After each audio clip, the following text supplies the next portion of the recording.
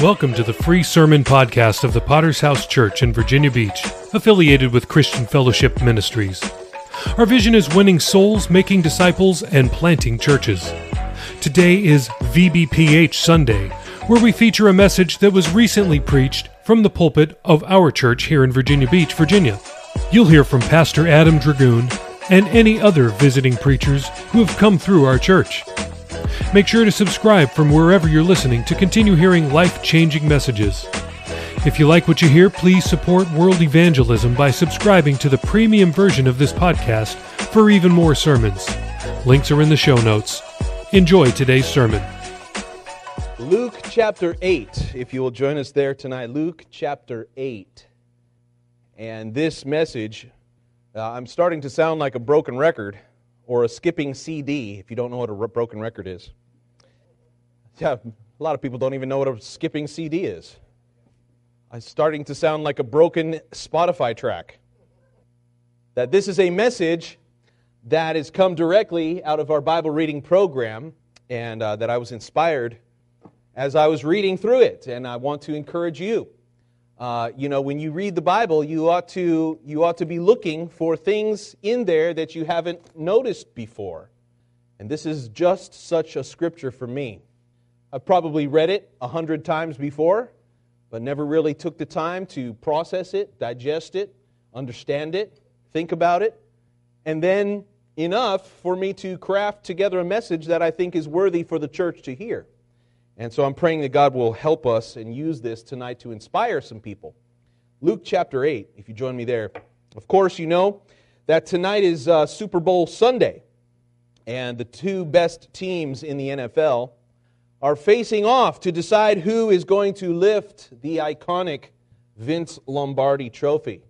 And some of y'all are here tonight saying, yeah, would you hurry up? We already know. I want to see the rest of the game. The Kansas City Chiefs and the Philadelphia Eagles are playing each other already.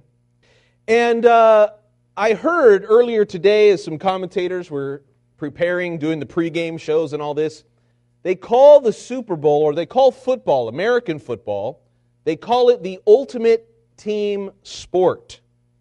And it's an interesting thought because each individual on each team is so dependent on so many other people.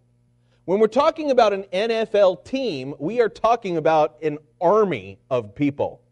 I just happened to look at the website for the Kansas City Chiefs. I'm a little partial to them tonight. Of course, you might know that Patrick Mahomes is their quarterback and their star player, and by the way, the NFL MVP of the season. That's kind of a big deal. But think about, for just a second, how many people need to do well in order for this guy to win that kind of an award. There are a whole lot of people that have to perform at the highest level possible in order to make Patrick Mahomes an MVP level player. No doubt, he's skilled, he's talented, he's disciplined, and he's one of the best in the league, and maybe the best of all time, perhaps. But that cannot even be possible without the group of people that have been placed around him. I happened to look at their website and figure out how many people are on the team, Kansas City Chiefs. Does anybody know how many actual players they have? 71, I counted, including injured reserves. 71 players. That's a lot of people. You know how many coaches the team has? 30 coaches. They have one head coach who gets all the press and gets all the questions and, has all of the responsibility on his shoulders. But he's got 29 other people helping him, crafting plays, defensive, offensive, special teams. It goes on and on and on. 30 different coaches. Do you know how many people are considered executive directors of Kansas City Chiefs? There's a CEO, and then they have VPs. They're all listed on the website. I counted up 27 different vice presidents of all manner different kinds of things, marketing and sales and whatever it is. There's tons of them. And so what I'm saying, just in those people we've talked about tonight, nearly 130 other people that have to be doing well at their jobs in order for a team like that to be in the Super Bowl and for a star player like Patrick Mahomes to get the spotlight. That's a whole lot of people doing a whole lot of things. And you know the secret of winning in sports is that everybody has to be on the same team. They've all got to be working toward a similar goal. They've all got different roles. Okay, you can't take a center and put him in the quarterback slot and expect him to do well. You can't take a tight end and put him on the defensive line necessarily and expect him to perform at the same level. Everybody's got to be doing their part, and they've all got to be moving the same direction. Y'all with me tonight? So what if it was revealed? Imagine for a moment that there was even a group of 3. Let's call it 1% of 130. 1.5, maybe 2 people. Let's imagine that 2 out of the 130 were actually secretly trying to sabotage the team. Do you suppose that only 2 out of the 130 could possibly derail the success of the team if their scheme was not found out? Of course. Only 1%. If there was only 2 people out of those 130 that I mentioned, if they began, instead of doing their part, if they began working against the team, or worse, to begin working for another team secretly behind the scenes trying to sabotage, do you think they could derail and cause the team to fail? Of course they could. And that is why tonight, that when you look back through history, some of the worst hatred and indignation of history is reserved for those that are known as the traitors. Those who have turned their backs on the ones they were supposed to be working for. Going back to Roman history, et tu, Brutus? Caesar's nephew is the one who stabbed him in the back, laying in wait. He was supposed to be helping him. You have in American history, in revolutionary times, in fact, a lot of people use this man's name without even knowing the history. Why are you being such a Benedict Arnold? A man who turned tail on the American Revolution and ran off to become a British general again. By the way, he died in poverty because nobody would take him back in America after the Americans won the Revolution. And of course, the greatest example of traitorous behavior of all is Judas. There's plenty of people today named Peter. Plenty of people today named John and James and Paul. Plenty of people named Titus. Right? There's lots of these big, Matthew, Mark. Why is it tonight that nobody names their little baby boy Judas?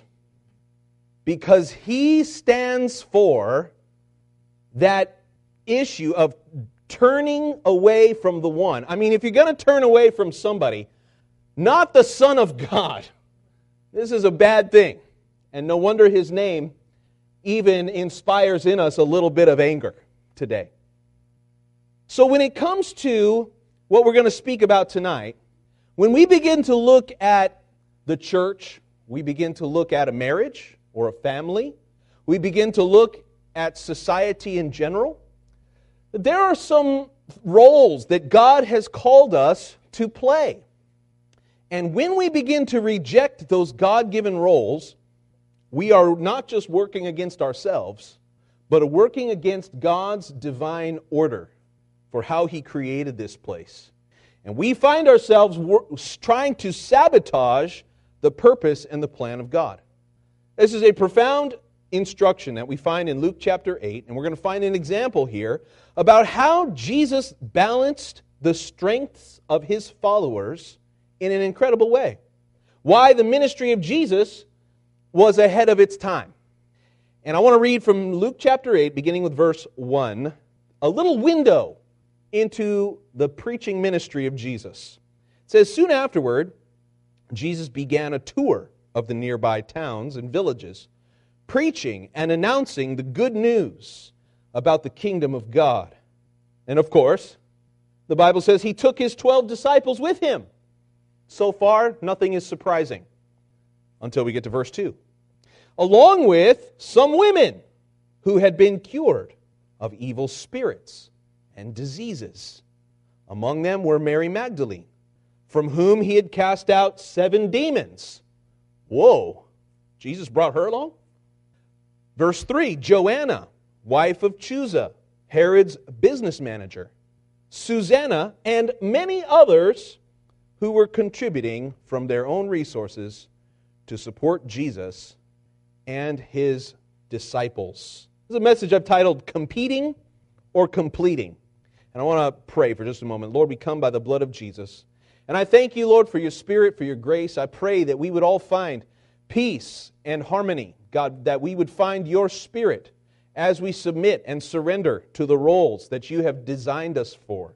I'm praying, God, that you would help us to see areas that we have rejected those, and that, God, that you would raise us up once again in power and authority, in confidence in how you've created us, God, so that we can do your will and accomplish your purposes together in grace. And we thank you in Jesus' mighty name. God's people would say, amen. Competing or completing.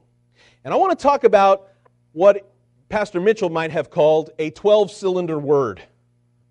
And that word is complementarianism. Anybody heard it before? So it comes from the word complement, right? What do you say about people who complement one another? That it's almost like they're made for each other. That one completes the other.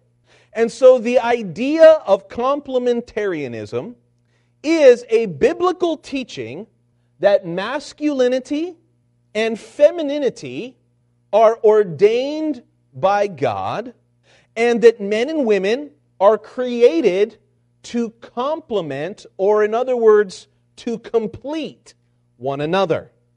The complementarian is someone who believes that gender roles that are found in the Bible have purpose and meaningful distinctions, and that when we apply them, when we embrace these roles in the home, in a marriage, in a church, in society, that this will promote the spiritual health and well-being of both men and women.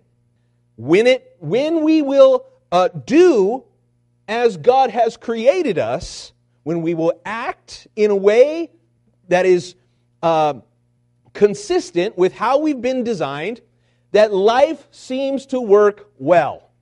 That means if you take a big, husky guy and you put him at the center in the line, and you tell him you throw that ball and then you don't move, keep anybody from moving past you, he's really good at that.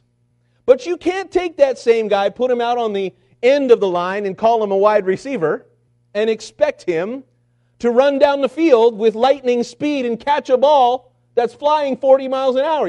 You're not going to have good results if you put the center at the wide receiver and then you take the wide receiver and put him at the center. Is that going to work out for anybody? Are the Chiefs going to win if they do that tonight? No, they're not. Because each one of those guys has been trained and has been cultivated and has been working for years to do the job that they are good at doing. It is also true that men and women have different strengths and different weaknesses. Is that okay for the preacher to preach in 2023? And that when we make a decision to embrace these divinely ordained roles of men and women, it will further the ministry of the church, and it will help us to reach our God-given potential. Where does the complementarian find support in the Word of God? Well, it goes all the way back to the beginning. In Genesis 1, verse 26, then God said, "Let us make human beings in our image, to be like us. They will reign over fish in the sea, birds in the sky, livestock, and all the wild animals on the earth, and the animals that scurry along the ground." So God created human beings in His own image. In the image of God He created them. Male and female He created them. So even before we knew their names, even before we knew what their relationship would look like, what's the very first thing we know about these people? Number one, they're made in God's image. Number two, they are divided into male and female. This is the basic distinction, the understanding. Now, you would think that this would be obvious, but in 2023, this has become far from obvious. That there is a world around us today that is teaching that the roles and the distinctions of gender and sex is totally undefined and is something that is malleable, and you can wake up tomorrow feeling pretty if you're a man, and you can call yourself a woman if you want to. And that society should not just accept that, but should celebrate that. And our current government today is not only supporting that idea, but is exalting such individuals to positions of prominence. You can figure all that out on your own. But in the Bible, the very first thing we learn about people that is that they're made in God's image, number one, and that they are male and female, number two. That is so critical to our understanding of who we are. It is supported in the very next chapter, Genesis 2:18. The Lord said, "It is not good for man to be alone. I will make him a helper who is just right for him. I will make him," the old King James, "a helpmeet." Now, some ladies might get offended by the language there, but as I've mentioned before, and I will mention again, the word there that is used for the word helper is the same word that God uses for Himself throughout the Old Testament. That God says, "I am the one who is your helper in your time of need." The same way that we need God is the same way that this man needed somebody else.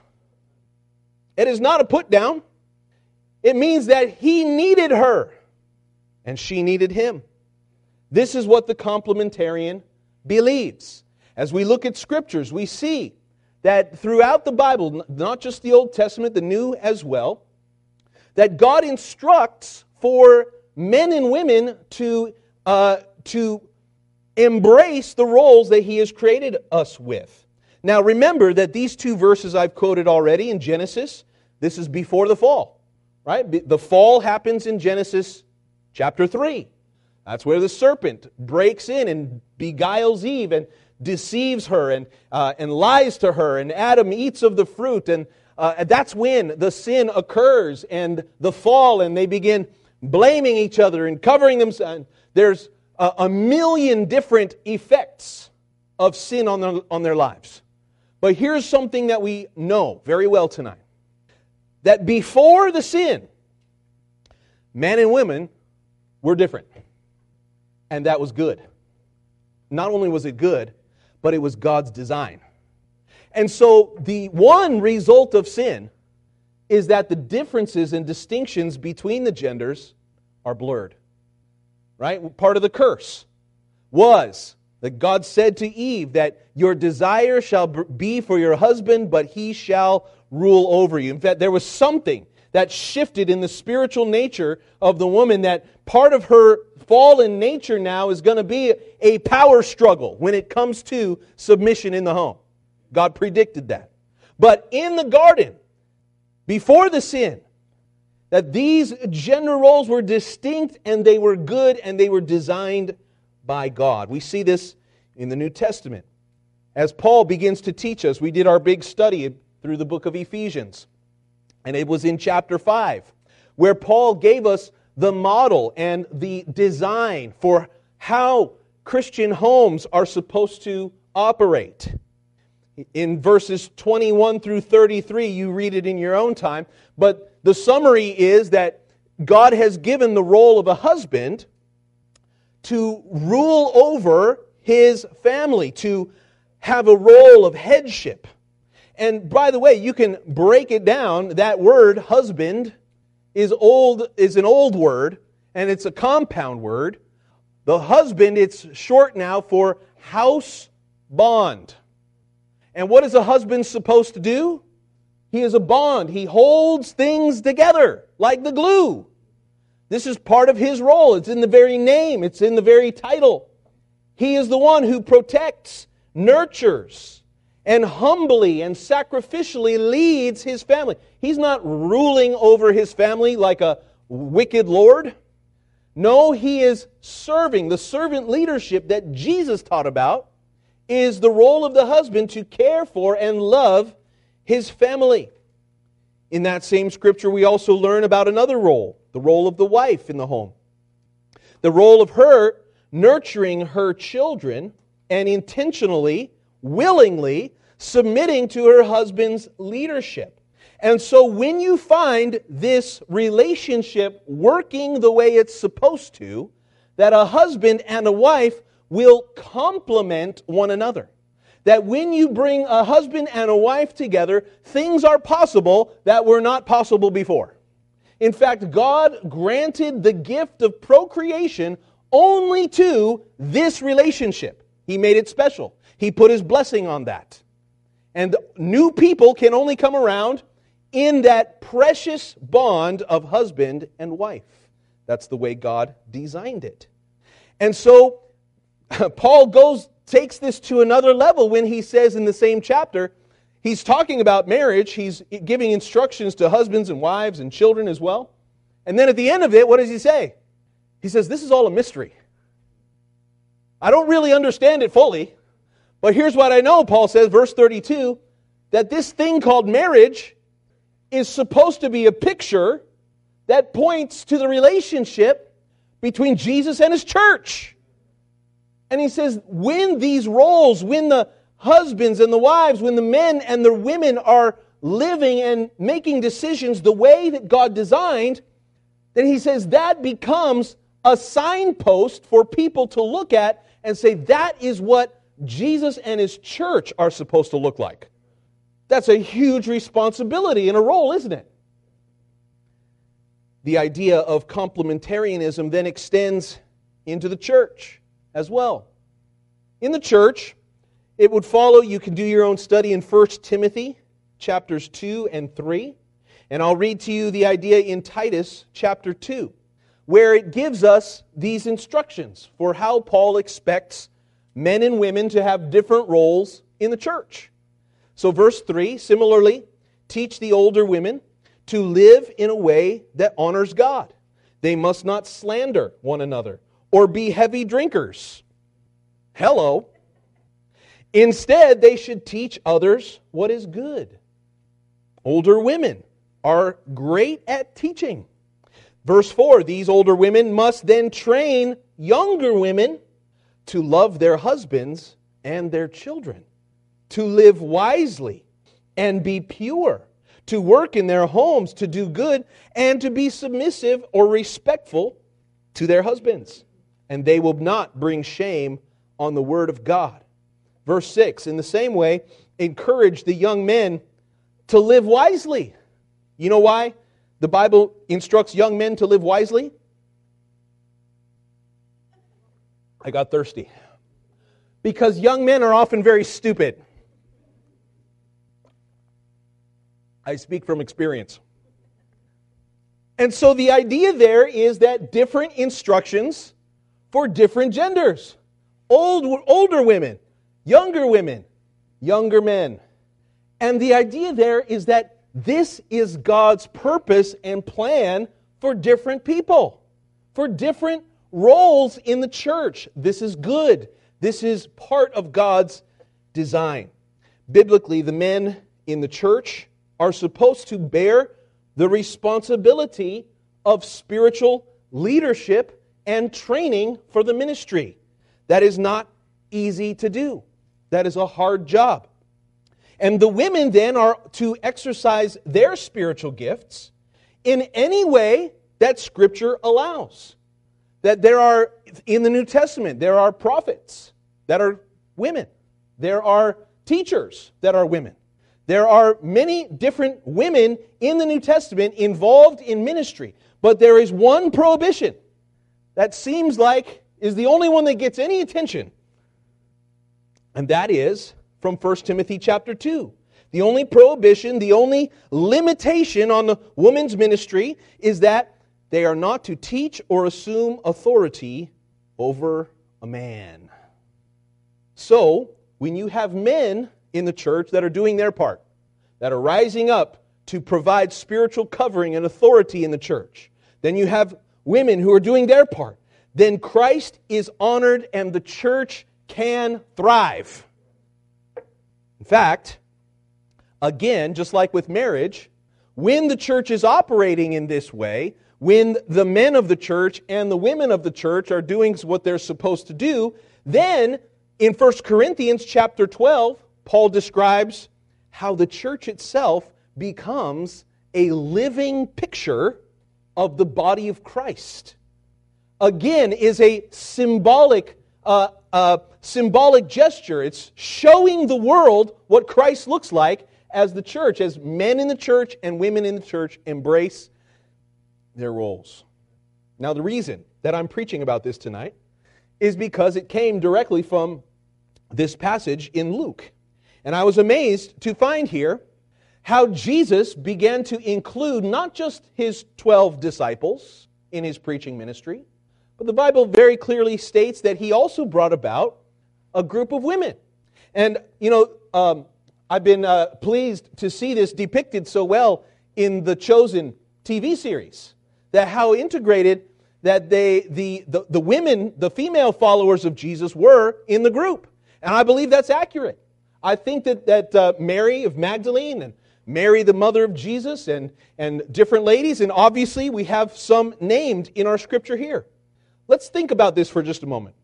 Jesus is going to go preaching. He's going to go spread his message in different cities. Now, the Bible first of all says, who does he need to bring with him? It's his 12 disciples. These are the men that he has chosen that are going to become the leaders of the new church. And so it's obvious that he needs them to be there. Let's pause for a moment and be reminded how desperate it is for men, and specifically for young men, to rise up in the church and take their place. How desperate it is for young men to find their calling and their purpose in the church of Jesus Christ. It is not enough. I'm grateful for ladies. We're going to get to you in just a moment. But if there is a lack of men doing what they're supposed to do, the church cannot continue. Bottom line. There is a spectacle in the modern world, maybe the last 30 to 40 years, of churches that are dominated by women. And this is a far cry from what Jesus established. Jesus brought 12 disciples. In fact, as you're studying the Jewish culture of the time, and even to this day, that you cannot establish a Jewish synagogue unless there are 10 men who are committed to faithfully meeting every Sabbath day. 10 men. That's the measure. As soon as you have a community of Jewish believers, there's 10 men present. Now we can have synagogue meetings. And until then, you're going to have to find another synagogue because we can't have one of our own. I kind of wish that we would have the same rule for our church services. That we can't, if we don't find 10 men who are on time and in prayer and dressed and looking like a human being, until we have 10 men, we're not going to have church service. Now, I'm not going to institute that rule, but it's a good principle. We need the men of character and wisdom to lead and set example for the rest of the congregation. Hello, somebody. So that is obvious in this scripture. It's obvious in the ministry of Jesus. He chose 12 men to lead his church. And it's interesting that there's no women included in that group. However, as we read in this scripture, it's interesting to me that Jesus also included in his preaching ministry those who are going to come with him in this traveling troop. There are devoted women. The Bible specifies 3 of them here. Among them were Mary Magdalene, from whom he had cast out 7 demons. I can picture Jesus handing the microphone. I know he didn't have a microphone, but handing the microphone to Mary Magdalene. We're going to have Mary give a testimony now of what I've done in her life. Preach it. I can imagine Jesus giving her that opportunity to tell her testimony. You have in verse 3, Joanna, the wife of Chuza, Herod's business manager. So here's a lady who knows how to keep the books. Here's a lady who's responsible. Here's a lady who's trustworthy. And Jesus is not saying, stay at home in the kitchen, girl. No, He's saying, I need you to take care of some of this for me. And then you have, in verse 3, Susanna, named. We don't know what she was doing, but she's named, Susanna. And many others who were contributing, watch this, from their own resources to support Jesus and His disciples. This is incredible. You know, Jesus was a carpenter. He knew how to make money. He knew how to support himself and his mother. But when He started His ministry, He gave Himself and devoted Himself fully to that, as He should have. That means He didn't have income. That means He was dependent on the needs, on the generosity of others. He was dependent on others supplying for their needs. And He called the disciples. Remember, He said to Peter and to Andrew, He said, come and follow me. And the Bible said they left their nets. They left them behind. They were fishermen. That's how they made money. That's how they supported their families. But they left that behind to follow Jesus. Well, how are they going to eat? They've got to have people who trust in their ministry enough to supply their needs. And the Bible specifically says here that there is a group of women who are contributing out of their own resources, who are giving of their own material goods to support the ministry of Jesus and His disciples. Can I be honest with you tonight? Some of the most faithful people I have ever encountered are women who faithfully and secretly, without seeking any attention, who are giving to the needs of the church, to world evangelism and church planting. They'll never stand up here and preach a sermon. But it's because of their generosity, because of secretly they're sacrificing, they're taking hard-earned money, and even single women and ladies who are married to unsaved husbands, and many times in difficult situations, and single mothers in various different situations, and as they support the church, man, things are able to happen. Because of their own resources, Jesus took time to highlight the widow who took her 2 nickels and dropped them in the offering at the temple. He said, she has given more than all the rest. What I'm saying to you tonight is that it's so great for me that these women are included in the roll call of those who were part of Jesus' ministry. It displays to us the balance of the different roles even there in the preaching ministry of Jesus. And it would have been very progressive for the time. Do you know why? Because at the time, women in the ancient world were not given the same level of respect and dignity as we would expect today. Let's just be real. At the time that Jesus was on the earth, if there was a court, if there was a courtroom and they were having eyewitness testimony, do you know that in the time that women were not allowed to give eyewitness testimony before a court of law? Do you know why? Because they said that women, their testimony was unreliable. We don't even want to hear what they have to say. You got to bring in men if you want something reliable. No self-respecting Jewish rabbi at the time certainly would not include the ministries of women in their preaching. But the fact that Jesus did, it says something about His ministry that it is designed to include all people.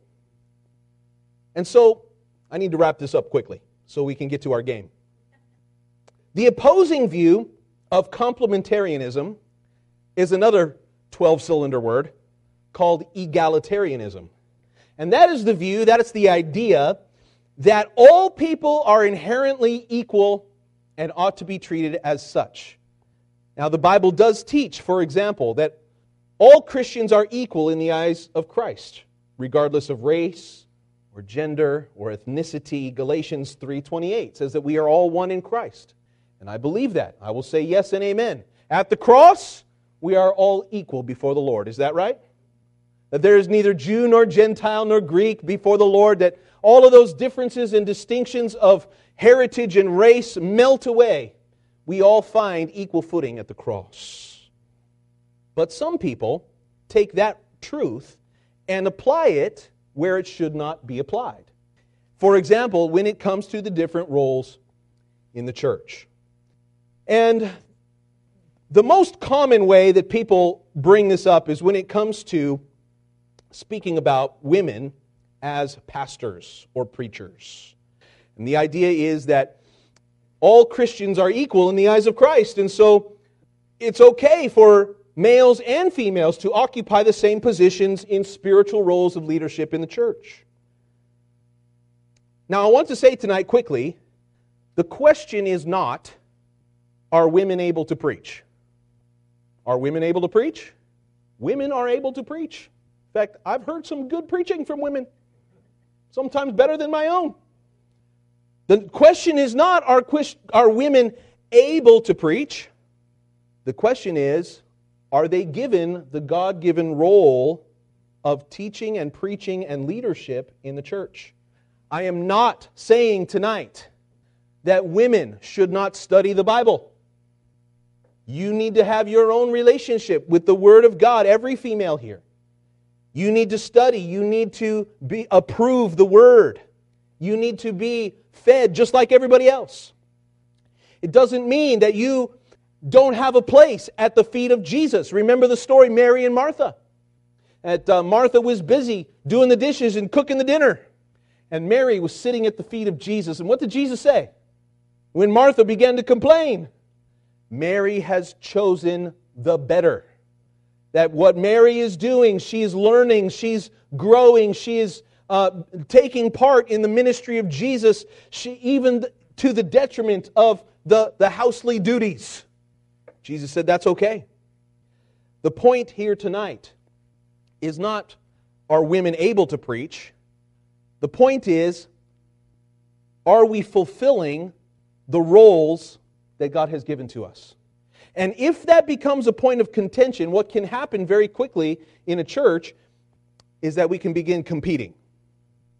Instead of complementing or completing one another, there becomes a spirit of competition between the sexes.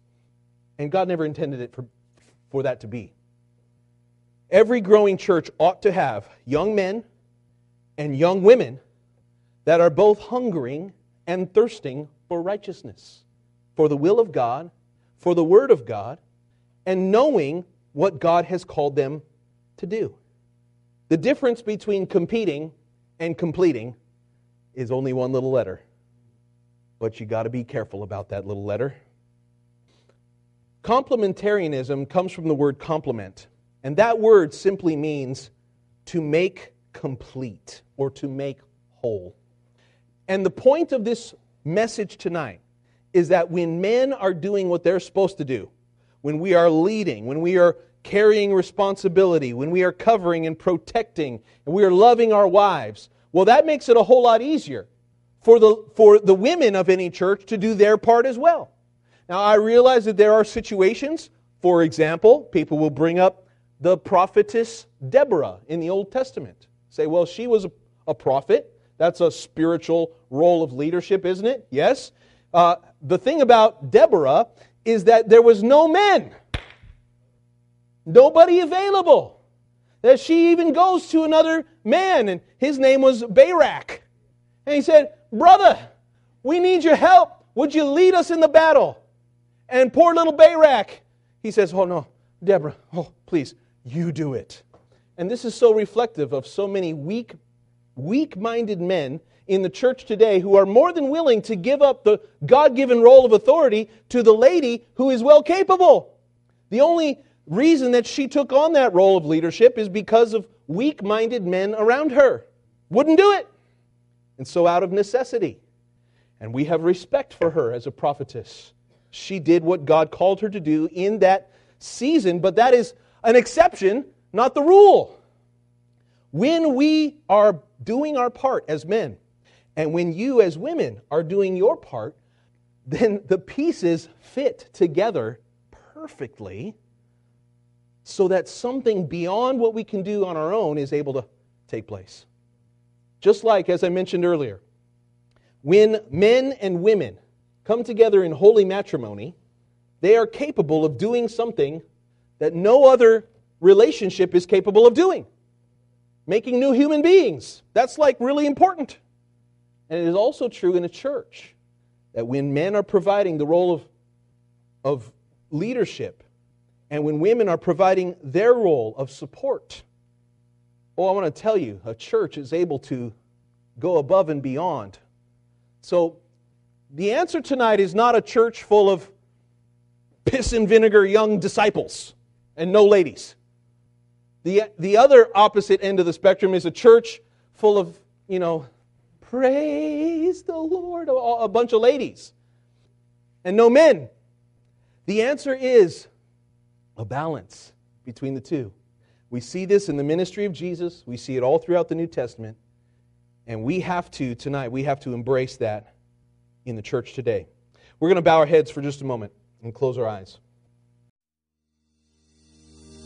Thanks again for listening to the free version of the VBPH Sermon Podcast, where we post sermons on Mondays, Wednesdays, Fridays, and Sundays. We also have a premium version of this podcast, which posts sermons and interviews every single day of the week. So why would you want to subscribe? I'm glad you asked. I have 5 reasons for you. Number 1, on the premium version, we post full versions of Testimony Tuesday, Pastor Campbell Thursday, and Study Day Saturday. If you'd like to hear those episodes, then subscribe now. Reason number 2, uninterrupted listening. We remove all ads and all extraneous content from our premium feed. Reason number 3, premium episodes always release 6 hours earlier than the free version. If you're an early bird, it's a great reason to subscribe. Number 4, our subscribers will gain access to our sermon chat group on WhatsApp, where we interact directly with listeners around the globe. If you'd like to chat with other premium subscribers, subscribe today. And finally, every dollar we raise goes to world evangelism. This is the best reason to subscribe, because you are helping us launch churches all around the world. We don't put one dime in our pockets. Everything that we raise from this podcast will go directly to Thursday night of Chandler Conference. So please subscribe today by using the links in the show notes below. Thanks. Thank you so much for listening to the Sermon Podcast of the Virginia Beach Potter's House Church. Were you blessed by today's message? Let us know. Please leave us a rating on Apple Podcast or on Podchaser. We'll be back next time with another life-changing word from heaven. God bless.